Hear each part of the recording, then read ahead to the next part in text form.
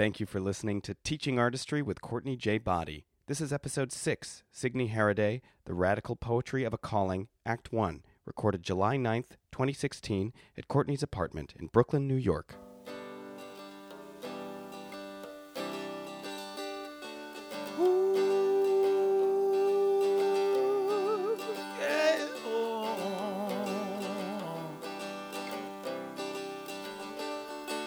So damn tired of waiting on a perfect A plus B. The one-size-fits-all prudent kids all screaming about irrevocability. Let's burn some bridges, earn some stitches, and fight our own way free. 'Cause the rules don't lie, but they don't apply to people like you and me. Let's start it up now. Let's start it up now. Let's start it up now. Let's start it up now. Now they say it's all decided, all divided, all laid out. And the pushcart man with a 3-part plan can't understand what you're shouting about. But when the paths they plow, the lives allowed are the only roads you can see. Just remember walls were built to fall for people like you and me. Let's start it up now. Let's start it up now. Let's start it up now. Let's start it up now. 2018 has been a bit of a funky year for me, personally. I kicked off 2018 being really proactive and about exercise. I swim, and that is, for me, the best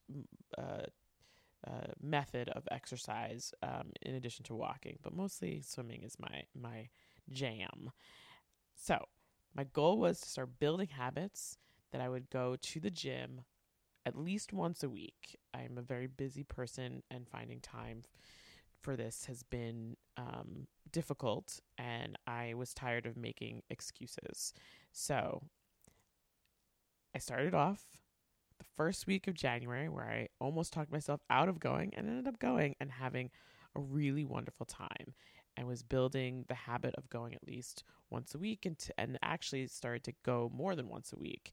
And then the goal was to, build that, and make it really a natural habit and a priority in my daily or weekly living. And then I got sick, and I was sent home.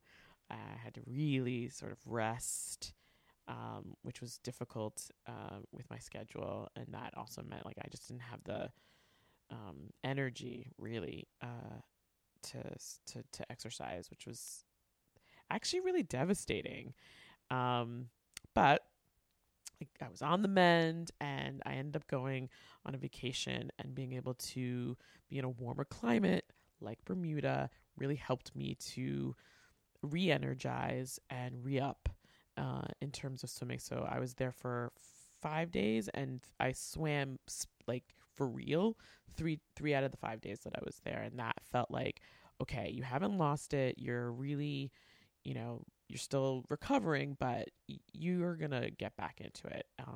Unfortunately, I did have a bit of a relapse upon returning from my vacation. So it took me a little while to ramp back up. But last week was my first week back to the gym, and I was lucky enough to have one of my really good friends, Signe Haraday, be my guest. Now, Signe is on a synchronized swimming team, and she is going to the gay games in the summer in Paris.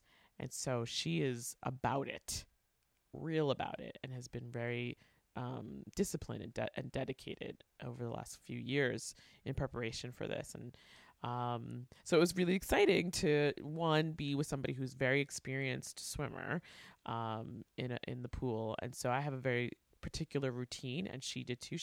She and I were doing our warm-ups at the same time. She was in the fast lane, and I was in the alcove with my tools, my weights, doing my arm exercises, doing some running and sprints in the water.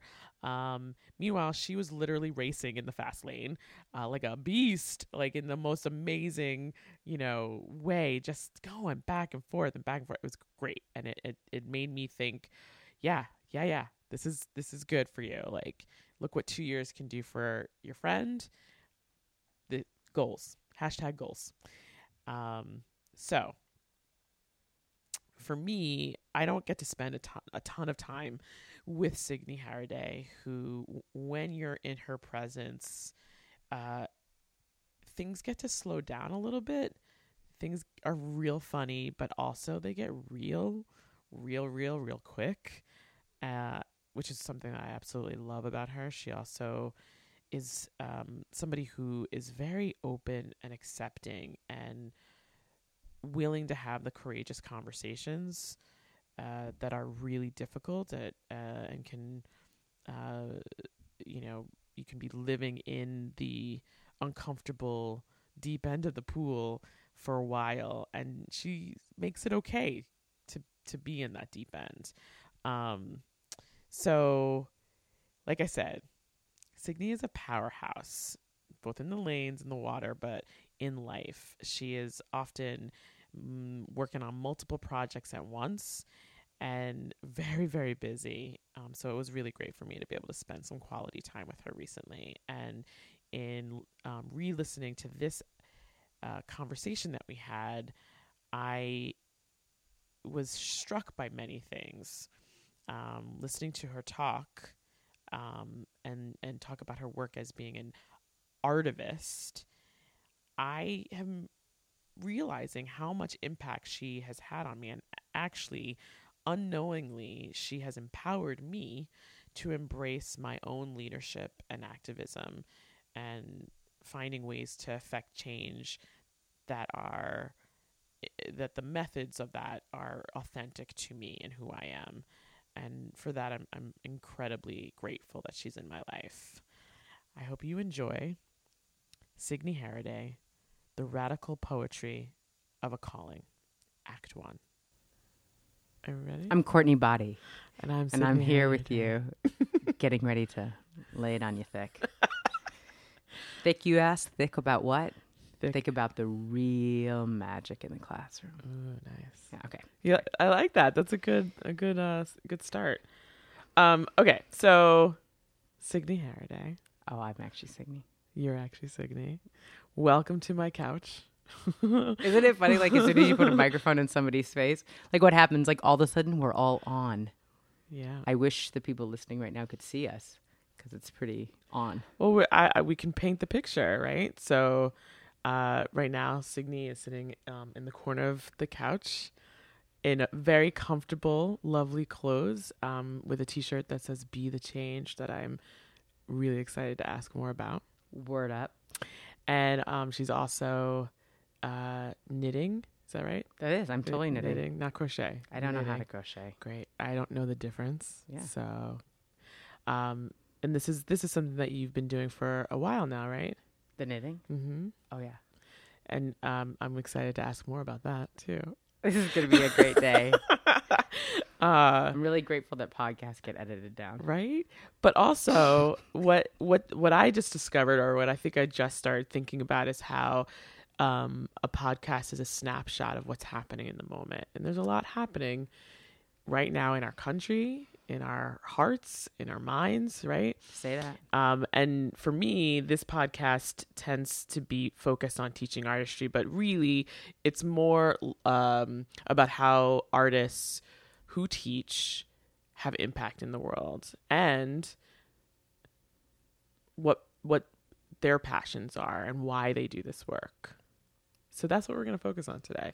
So mostly what we're going to do is I'm going to just ask you some questions and you answer. Great. Essentially. This is like the best gig. Hard. It's the best gig ever. It's a great gig, right? It is. And if you need anything, you let me know. All right. Okay. So for me, I grew up in New York, but I am always fascinated by your upbringing. Tell me how the arts were a part of your childhood. Oh, wow. That's a It's a great question. Arts and childhood. Well, I actually grew up in Los Angeles, and my father was a minister. And in many ways, my artistry started there, singing at church and participating in arts-related activities through church and then later school. I will say that growing up in an interracial household in Los Angeles, my parents had a lot of ideas in the 70s. My parents had a lot of ideas about what does a healthy upbringing look like. And really tried to make intentional choices about making sure that we had access to activities that expanded our mind and our hearts and our spirit. And I couldn't be more grateful for those opportunities. They, without a doubt, have shaped who I am, how I experience the world. And that meant that we were busy. We were doing sports, we were doing arts, we were doing piano lessons and many of those things. And through those experiences also built loving, important relationships.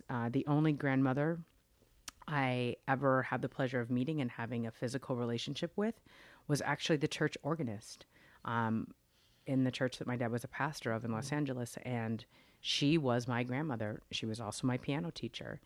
And she was also a woman who had a master's degree in music, which, again, these are life lessons that I was exposed to in early childhood that made the world seem endlessly possible.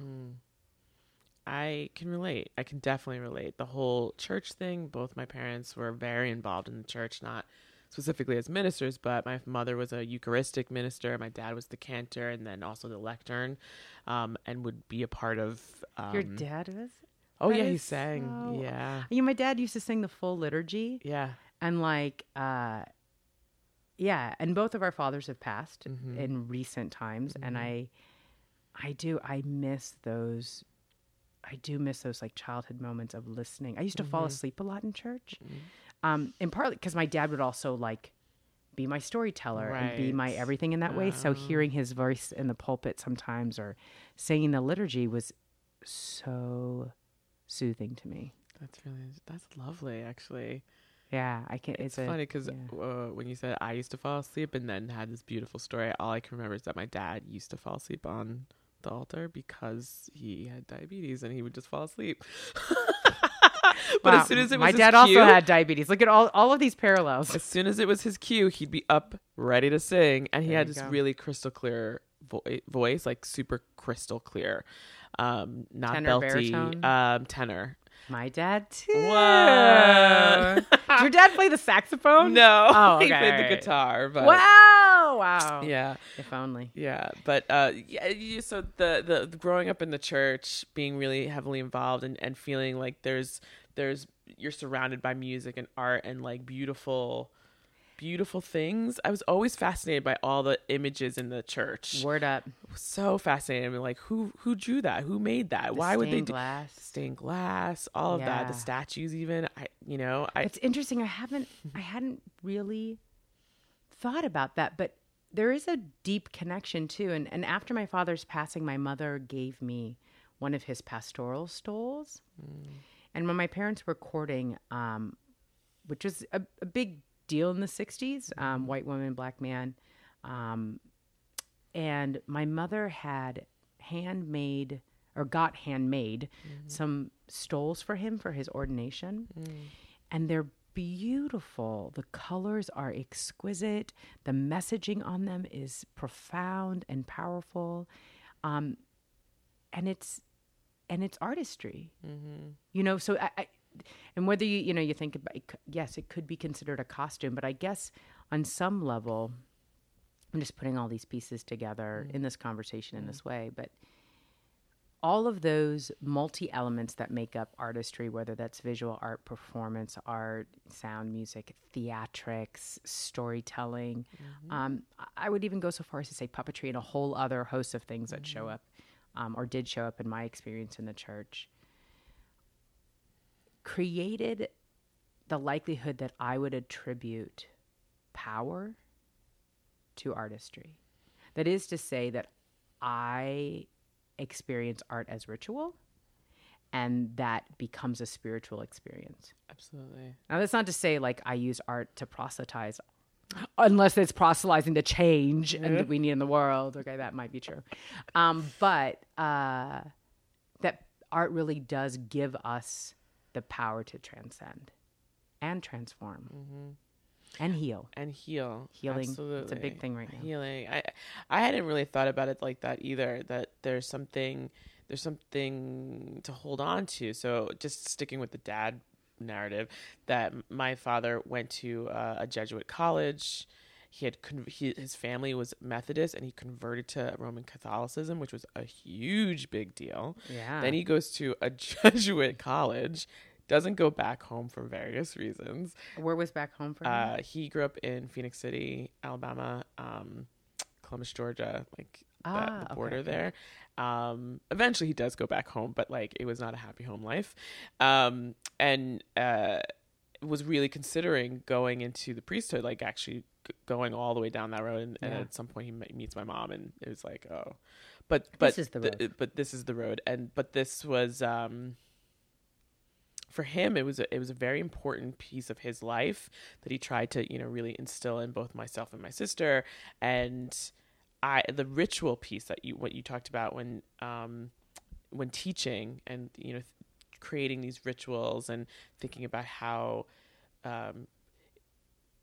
developmentally routine is very important for young people, and then making things a routine, a ritual, and having there be beauty and access and energy that's flowing, and something that for me is safe as a young person. I know what this is, and it's fun, and it's this, and it shows me that I can learn in a fun way. You know what I mean? Like there's just this lovely power. I like that. I like that very much. Yeah, connections all over the place. Look, I think what we do in the classrooms, in the many different ways that we do it, is a healing practice. Mm-hmm. And so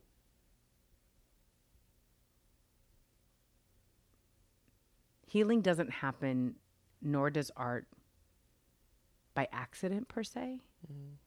It takes some intentionality, takes creativity, it takes a bucket load of love.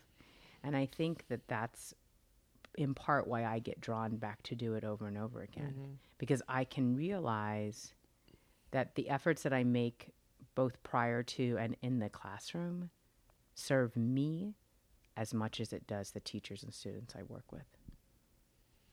So when did you start working in this field? It's such a wild story, kind of, sort of. Okay, because now that we got on the church train, a whole other thing came to my mind. So you can go with that path. Well, so when I first started, we didn't call it teaching artistry back in the day. Like teaching artist, TA, that whole language came more recently than me starting to do this work. I have historically attributed my days with the puppet wagon through the parks in high school as my first teaching artistry experience. Nice. And that still is true, but I just remembered also around that time, I also happened to become a character called Captain Bible. What now? I know, this is shocking. I wish people... If I heard someone say that, I might shudder, and it's funny that I'm the person saying it. So those were some experiences, though. Mr. McGruff in the park, puppet wagon, summers in the town that I lived in, were my first, I would say, super concrete experiences. I was also a Girl Scout, and if you're familiar with Girl Scouting. I never made it past brownies, but I am. My mother was a troop leader. A troop leader. That's what's up. I'm a strong supporter of the Girl Scouts. I actually worked for the organization for a short term, too. which is hard to do because it's a 98% volunteer organization. So, Ooh. I was in the 2% for 2 seconds. Man. Anyway, in Girl Scouts, when you move through the system, I was going to say matriculate, but that's not really the word. But as you get older, like Boy Scouts have the Eagle Award, we have the Gold Award. And it is accompanied by a project. And the project that I did was actually develop a multicultural educational curriculum for the elementary schools in the town that I lived in. And so that was maybe my first time doing curriculum old were you? development. I was 16. I love it. I know, right? And yet, I don't know why. Like, I love it, and also I'm so not surprised knowing you. I that know. this is how it started for you. Like, I need to give something. I need to create something and give it to the young people. I know. It's funny because I actually haven't thought about that or talked about that in a really long time. But yeah, no, I think we call it rainbow something. And I don't know that it really ever got used. And that's in part, I guess,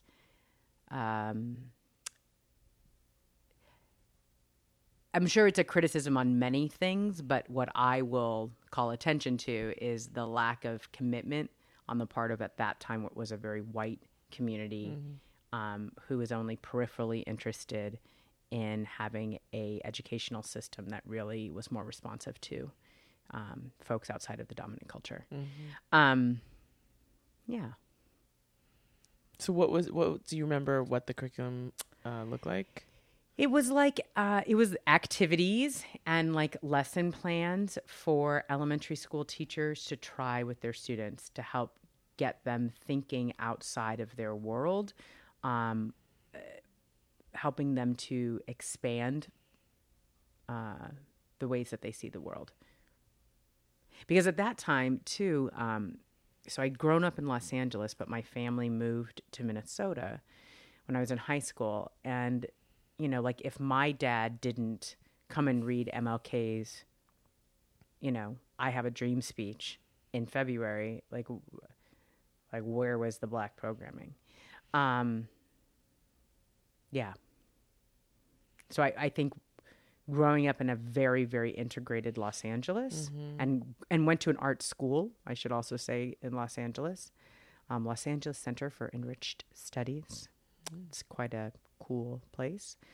To then go to suburbia, Minnesota, where there was no racial, ethnic diversity of any. I'm thinking about like the number of people I knew at that time. It was real abysmal, and yeah. And really So what? How old were you when your family moved to Minnesota? I was young. I was going into my sophomore year of high school. And so how? So your group of friends, the people that you're surrounded with by in Los Angeles, is pretty integrated and multicultural. And very Jewish, too. And quite Jewish. Yeah. And then you moved to Minnesota. So what's going through your brain when you're in school and looking around the makeup of the population? Culture shock is really the best way to describe it. It was culture shock. And that same ways that we think about what shock does to a human being, like when you're shocked, you don't necessarily stay attuned to all the things that are happening. You know, when you're in shock, you just go. And I think in many ways that was a survival strategy and a part of resilience tactics that happen to a lot of people who find themselves in an environment that now when I look back on it, I could not have named it this way in high school, but was a traumatic environment.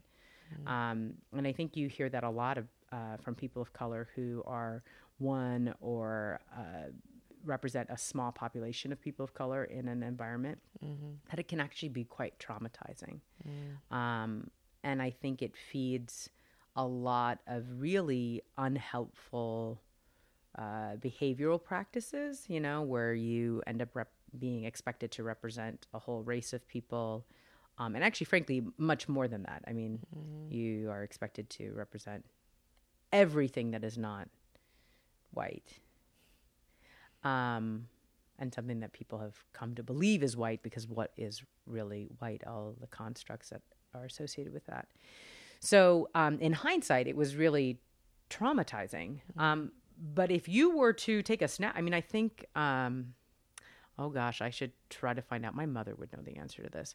Like, I was voted most likely to something in high school, like, I don't know, not succeed, but be involved. I don't know what it was, you know, and I was voted to many different student government positions and all that kind of stuff. I was captain of my high school swim team. And do you want me to hold this? Okay. I can do it for a little bit. Give you a little break. So I was highly active in high school. Like, So that I find, like the letter jacket was I find full. that really interesting, because you're talking.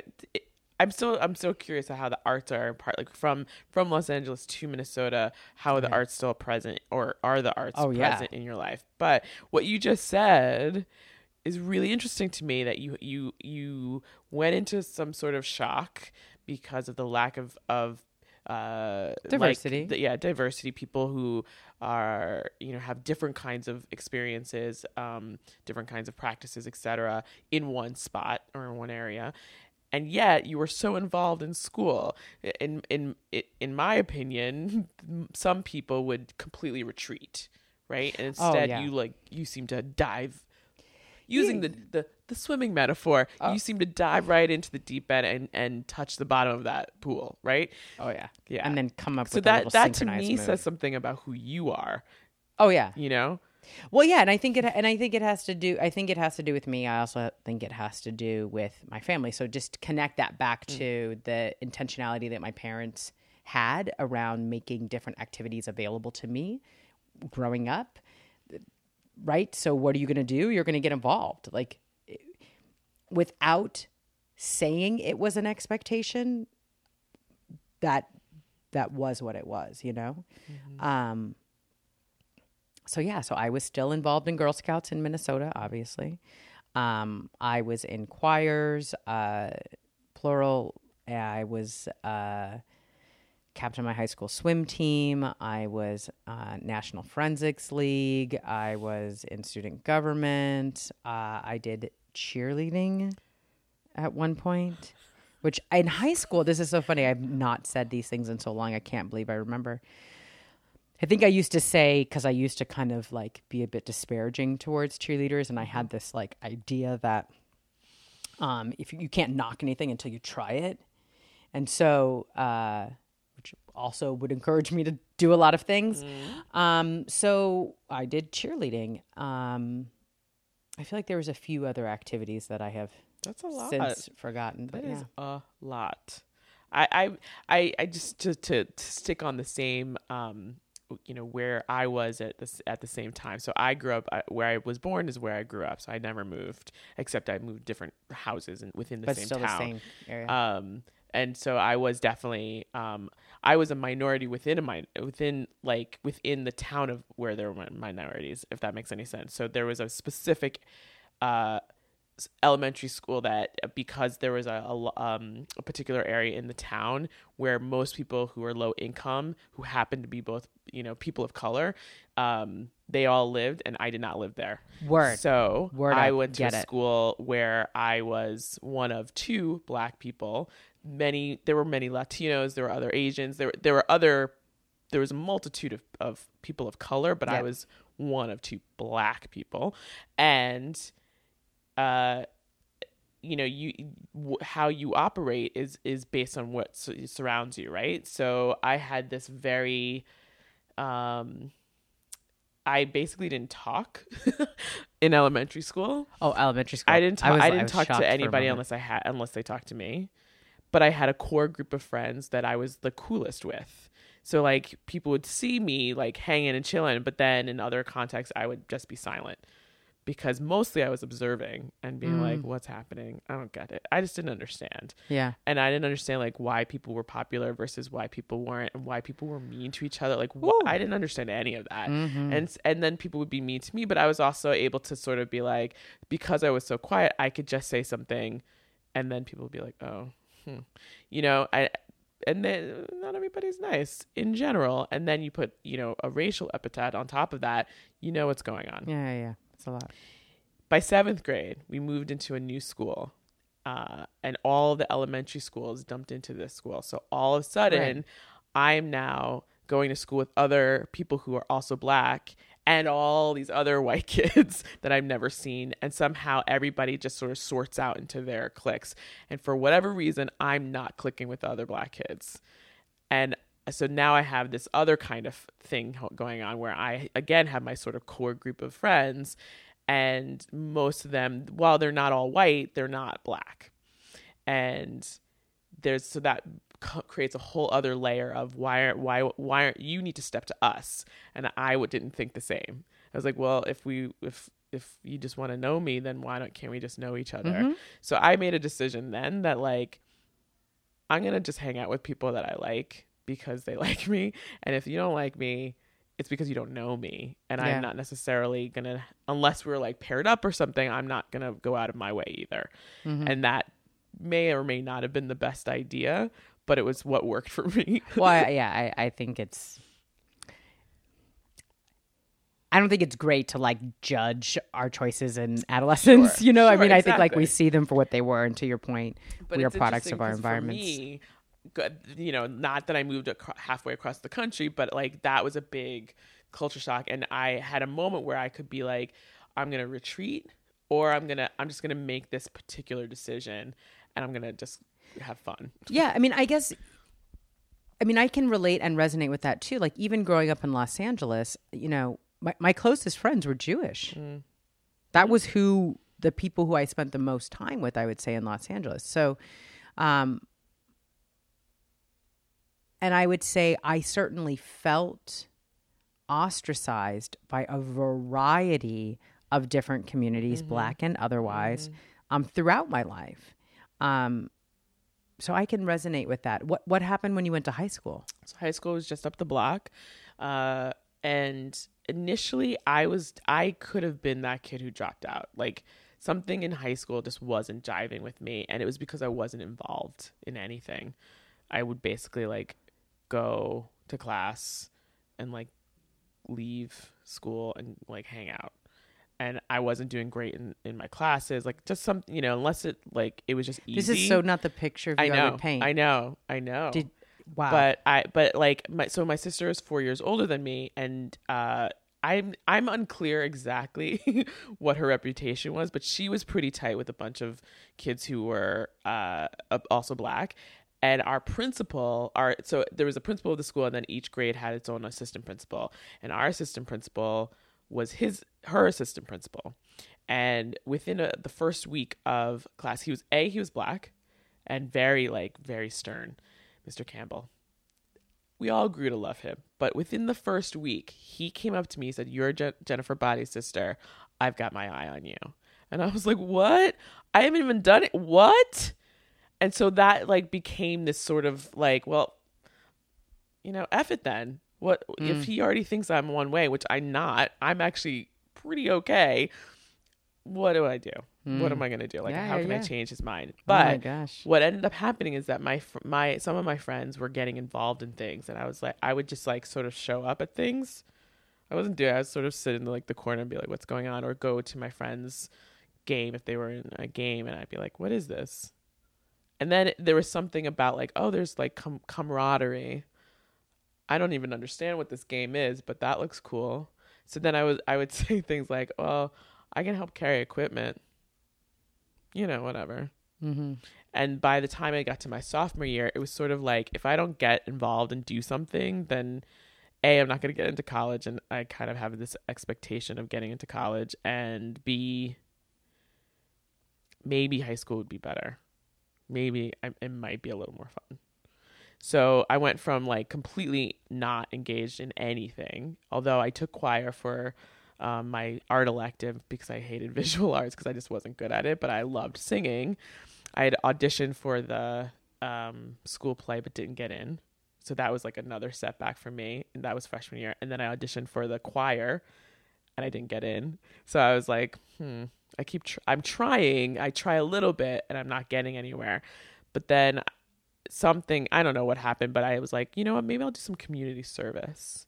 So I worked in a senior citizen home as part of the Maybe Key I'll Club. do some community service. Maybe I'll just do something that's for somebody else and not I just for wish me. more people had that, like woke up in the morning, was just like, coffee and yes, community service. That'd be good. Service. That'd be And good. it was something with the senior center, and it was just fun. It was fun. Like, here were all these seniors who were happy and singing songs and sort of, they've got walkers and whatnot, but they were happy that young people were hanging out with them. Yeah. And for me, that was like, this is something that I like.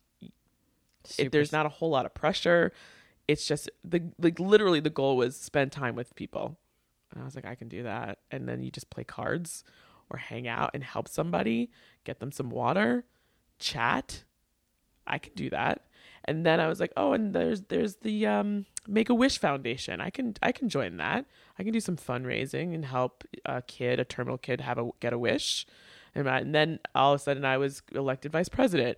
And so these, like, once I started deciding to give as opposed to try and, I don't know. Something's changed. And then I was like, okay, I can do sports. So I literally went from doing nothing to, by my senior year, I did sports every single semester. I was in plays. I was in all these different clubs and this community service oriented clubs and whatnot. And I also was a part of the Flag Corps. That is what I'm talking about. And the Flag Corps, which was a part of the band, and there was the Portets, which is our dance team. And we went to the Orange Ball. We went to all these college parades. That's so I went to the Orange Bowl, but the band and the whole crew went to the one in Dallas. What is that? The Cotton Bowl. There's a Cotton Bowl. There's a Pineapple Bowl. The Rose Bowl. All of those. I only know the Rose Bowl because we used to, for the Rose Parade, we'd camp out the night before in the street and watch the parade every year growing up as a kid. Wow. I don't think Port was there, but at some point they got there. That's cool. Going to the Orange Bowl. That was such a crazy trip. Anyway, so for me, high school, in terms of like black, white, and other ethnicities, was less important, but definitely felt. Yeah. And there was an identity thing there, right? There's like, who am I? Am I black enough? Probably not, according to somebody else. Oh yeah, for sure. Am I feeling good about who I am? Yeah. And do I care what other people think? Probably more than I should, but not all that much. I think that's human. I think that's really, really, really human. And maybe I feel like it's human just because I relate to it, but I do hear that sentiment echoed in the lives of other people I care about. And I think that we care about what other people think about us.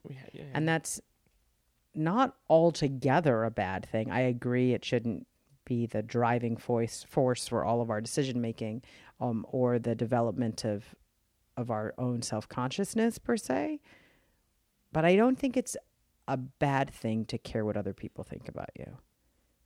I think it's about balance. I understand what you're saying. I think that there can be people who make decisions based on what other people think about them. And that was the thing that I wanted to stop doing. Yeah.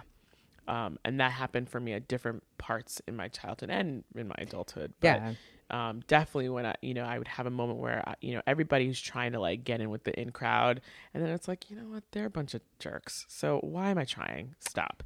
Word up. And then, like you have those moments of where course. you're like, you know what? No. And I think you're absolutely right. I think that continues in adulthood. Mm-hmm. I really Absolutely. do.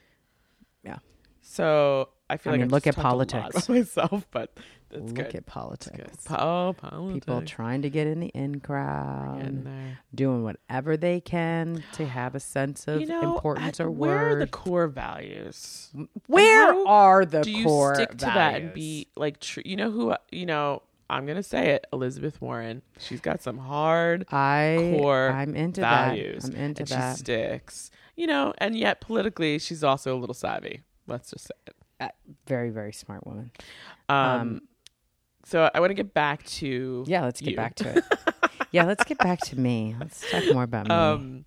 So you wrote that curriculum at 16, and you're very heavily involved in school and the Girl Scouts, and I'm sure. Oh my God! Is there anybody? There's a few other things I was like, and I also went on I spent a summer at the University of Virginia, the Graduate School of Business, Darden, for young people of color. They flew them from all over the country to study business during the summer. So I did that. Just a random tidbit that just came to my mind. The LEAD program. Whenever I think of Signe, I think random.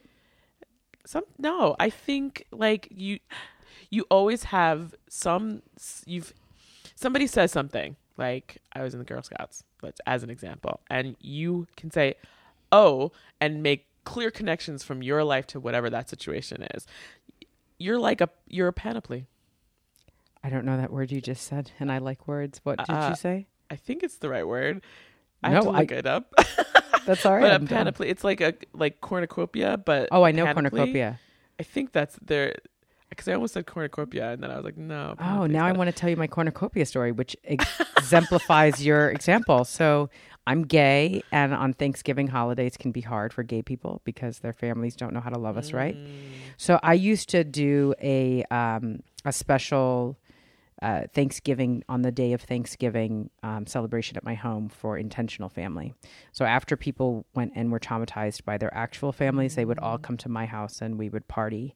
And we had a cornucopia on the dining room table, and people would write on slips of paper the things that they were thankful for and put it in the cornucopia.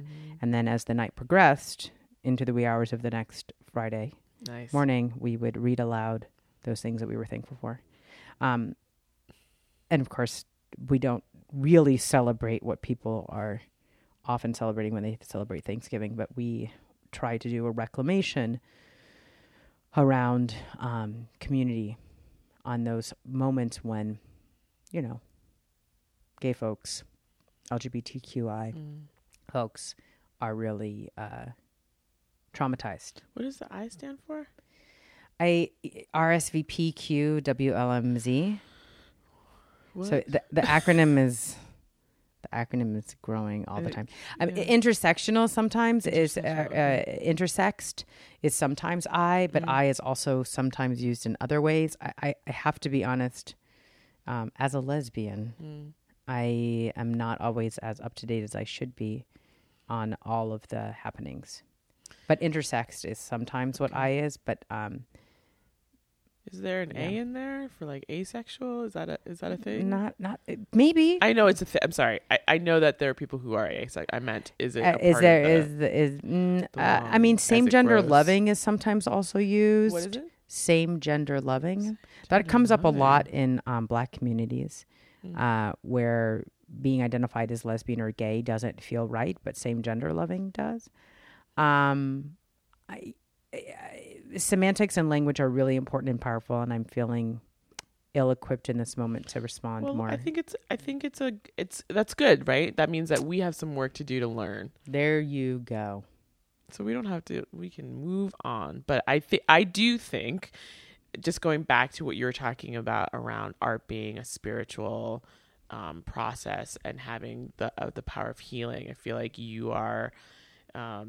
In various ways looking for healing for people, for yourself, with people, creating communities for healing. Just talking about this last, what did you call it? Your Thanksgiving?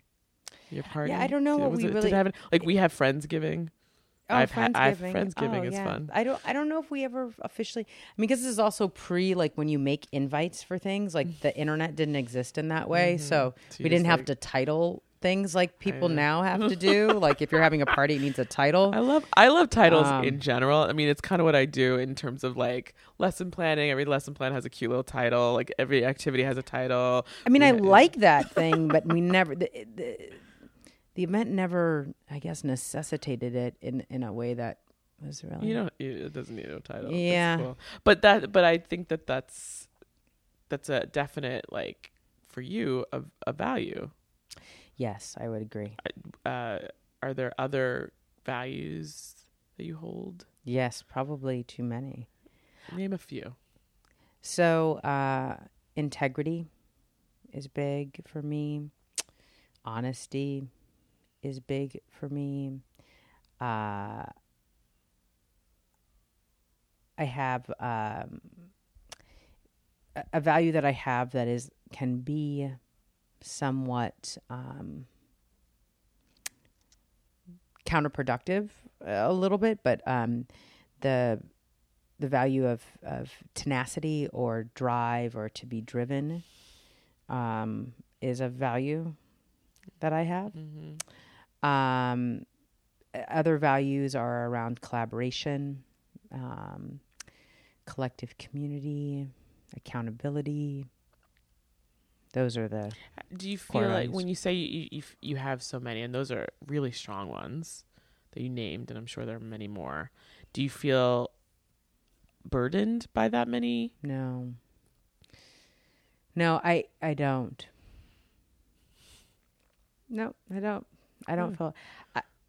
Look, whether it's effed up or not, I do feel more responsibility to show up for my people, my community, my family and friends in ways that hopefully mean something.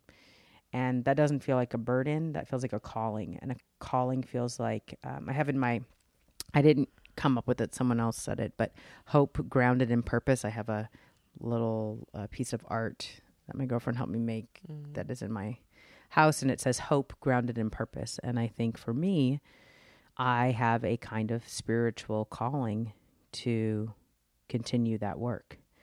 It doesn't feel burdensome at all. That's great. Yeah. I really like that phrase. Oppression feels burdensome. Well, yeah. I'm just going to say that. You can say more about that if you like. Oh, there's a lot to say there. But that feels like a burden. White supremacy feels like a burden. Patriarchy feels like a burden. Homophobia feels like a burden. Other people diminishing the humanity of other people. That feels like a burden. The work I do feels like a gift. Not to like, I don't know. I hope this sounds genuine, but like, I think you are a gift to people because not only do you have all those core values and this calling, as you say, but you have the skill sets to make stuff happen. You bring people together. You have this way of being able to make connections and get things done. You're organizing rallies. You're organizing events, concerts. Also you're flying people in. You do panels. Like, you do a lot of work. And I don't think that I fully understood, not knowing everything about your background and everything that you just said now. I have often looked at you and been like, wow, I don't know how she does it. Like, I feel like I do a lot of work, but I do it for my work is very grounded in the job that I have. And then there's other things that I do, but I'm not as what do you call yourself? Artivist? I'm not as activist as I think you are. And sometimes, not to compare, but there are moments where I'm like, maybe I should be more like that, but having a better understanding of how you grew up and how the kind of, values that your family instilled in you, that it makes so much more sense to me. Or at least I have a better understanding of how it all got cultivated. Yeah. And it's a powerful thing. I used to watch my dad used to like go to rallies and be a part of like sort of radical rogue organizations that wanted to change the church. Like, he would love the current pope. Oh my gosh, he would absolutely love this pope. But and probably push this pope to continue to do even better work. He would continue, but he would be really excited about the kind of progress that he was trying to make, even though it hasn't quite trickled down all the way through. But I used to look at him and think the same thing. Like, he would go, and he did the same thing for the Obama campaign in 2008. Like he was still alive when he got elected. He was not alive when he got inaugurated. But there was this moment where he was canvassing, he was going out, he was making calls. And for me, that I also was like, I love that you're doing that. That's not my thing. That's not where I put my efforts, but I love that people are there doing that. Does that make sense? Yeah, I don't look, there's a lot of people who do really admirable work that I would suck at. I don't think it's about us all doing the same thing. I think that would actually be catastrophic and would not yield particularly good outcomes. Do I think we could collectively be a bit more strategic? Yeah. But I also don't think we should all be doing the same things. Yeah. And I think that, more and more what I'm really trying to do is to create alignment within the many different things that I do, such that I feel like I'm creating some kind of traction. So I offer that to you to think about, well, how can I think about the work that I currently do, where I do feel like, I'm driven or have a sense of purpose or being, and how can I make sure that that is in alignment with my values? I think that's a healthy practice to cultivate throughout one's life, and I hope that I can continue to do that. And I'm not always successful at that at all. And I do think I am a connector. I think that connections are really important to me. However, it's certain kinds of connections. I've also come to understand that. And that actually, I learned that in my teaching artistry in many ways, actually. Right? I'm not well suited, prepared, strong enough to be a classroom teacher. Right? I know that I function better as the magic maker who comes in and goes away. I take that responsibility very, very seriously. But I also know that, I can't be a school administrator. I can't be a classroom teacher. I believe that I do create deep relationships quickly, but they are not relationships that my skill sets, my desire, my whatever it is, the chemistry that makes me who I am, makes me want to hold fast to a small number of relationships for a very, very long time. That's not to say that I don't hold core relationships like that in my life. I do, but I also can see great value in cultivating deep and profound relationships that maybe have some, not impermanence, but what's the word you would say that is episodic or maybe even transient. And to me, actually, I feel like that is, and it is really important. And maybe I do take that really seriously to say that I believe, and this is a little bit different than a value, it's a belief. I actually believe that you can love a stranger. And that is something that a lot of people don't believe, and something that a lot of people think sounds wild and crazy. But I actually believe that I can love a stranger. And it's not because my heart is bigger than someone else's. It's just that my heart is different. And I think that I can extend loving kindness to someone I don't know in that way. Thank you for listening to Episode 6, Act 1 of Teaching Artistry with Courtney J. Boddie, Signe Haraday, The Radical Poetry of a Calling. Join us next time for Act 2. Teaching Artistry with Courtney J. Boddie is edited and produced by Ben Weber. Christopher Totten is the creative content manager. John O. Waldman wrote and performed the theme song. Tim Palin designed the logo. Visit us at www.teachingartistry.org. Follow us on Twitter at @TA_artistry. Like our page on Facebook. Listen to us on SoundCloud, subscribe and rate us on iTunes, and be sure to share this podcast with all of the teaching artists in your life. People like you and me, let's start it up now. Let's start it up now. Let's start it up now. Let's start it up now.